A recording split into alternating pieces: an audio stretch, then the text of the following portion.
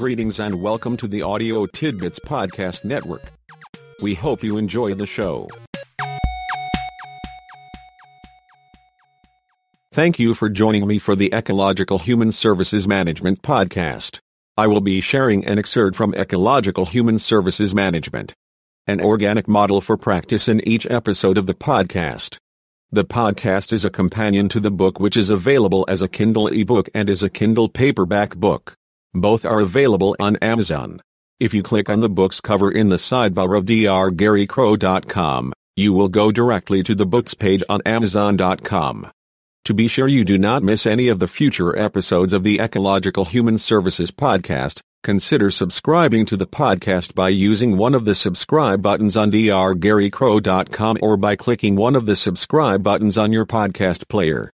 You can receive the links to each podcast by email by clicking on the subscribe by email button on the episode on drgarycrow.com. I hope you enjoy the podcast and find Ecological Human Services Management helpful as you work with people who need the human services you and others provide. If you have questions, comments, or suggestions, you can contact me by email at gac@drgarycrow.com. I always appreciate hearing from listeners. Please enjoy. What is the management perspective? Traditionally, we understand management as a set of functions along the right side of the helping triangle. The agency board functions as the bridge between the agency and the authorizing entity, or more typically, the board and its CEO share this function. In turn, the CEO is responsible for the agency's internal structure and connects the agency with the board and authorizing entity. Within the agency, the CEO is in charge of and accountable for all internal activities and functions. He or she may delegate most of those functions and activities to subordinate staff members. But the CEO is the internal governing authority. Let me clarify three terms I use in this and later chapters. The terms are accountability, responsibility, and authority. All accountability, responsibility, and authority within a human services agency are vested in the agency board. The board is accountable to the authorizers. This means the board is answerable to the authorizers for whatever the agency does or does not do. The board is obligated to do that for which it has been authorized and to refrain from any actions or activities for which it has not been authorized or that violate law or other generally accepted conventions for human services agencies. Its accountability is explicit or at least implicit in its agreements with its authorizers. It is accountable. Accountability refers to the obligation that is created when a person accepts duties and responsibilities from higher management. The delegate is responsible to the next higher level to carry them out effectively. Accountability flows upward in an organization. Mosley, Megginson, Pietri, 2007, page 128. Responsibilities are that for which the board is accountable. They are the tasks and associated outcomes reasonably expected of the agency. The job of the agency is to the tasks and activities completing the statement are the board's responsibilities. Authority is, then, the right or ability to access resources, organize and manage the agency ecosystem, and to take whatever additional, reasonable actions necessary to carry out the board's responsibilities. We discuss these concepts later in relation to delegation and policy development. But suffice it to say accountability, responsibility, and authority collectively represent the auspices delegated to the board by the authorizers. Note: human services agencies typically have multiple authorizers to which they are accountable, including the primary authorizing entity as well as governmental, oversight, and regulatory entities. The management perspective with the CEO functioning as the internal governing authority is very familiar to all of us. A graphic representation of the model looks like the organizational pyramid or table of organization. TO. We have all seen many times. The executive is at the top of the pyramid. Under him are multiple levels, with more functions and people at each descending level. Most activities and people are at the bottom of the pyramid where the authorized work of the agency takes place. One basic truism of management is that the lower the level of management, the greater the span of management, which is the number of immediate employees a manager can supervise effectively. Therefore, supervisors make decisions that affect not only their own behavior but also that of many other people. Mosley, Megginson, Pietri, 2007, page 61-62.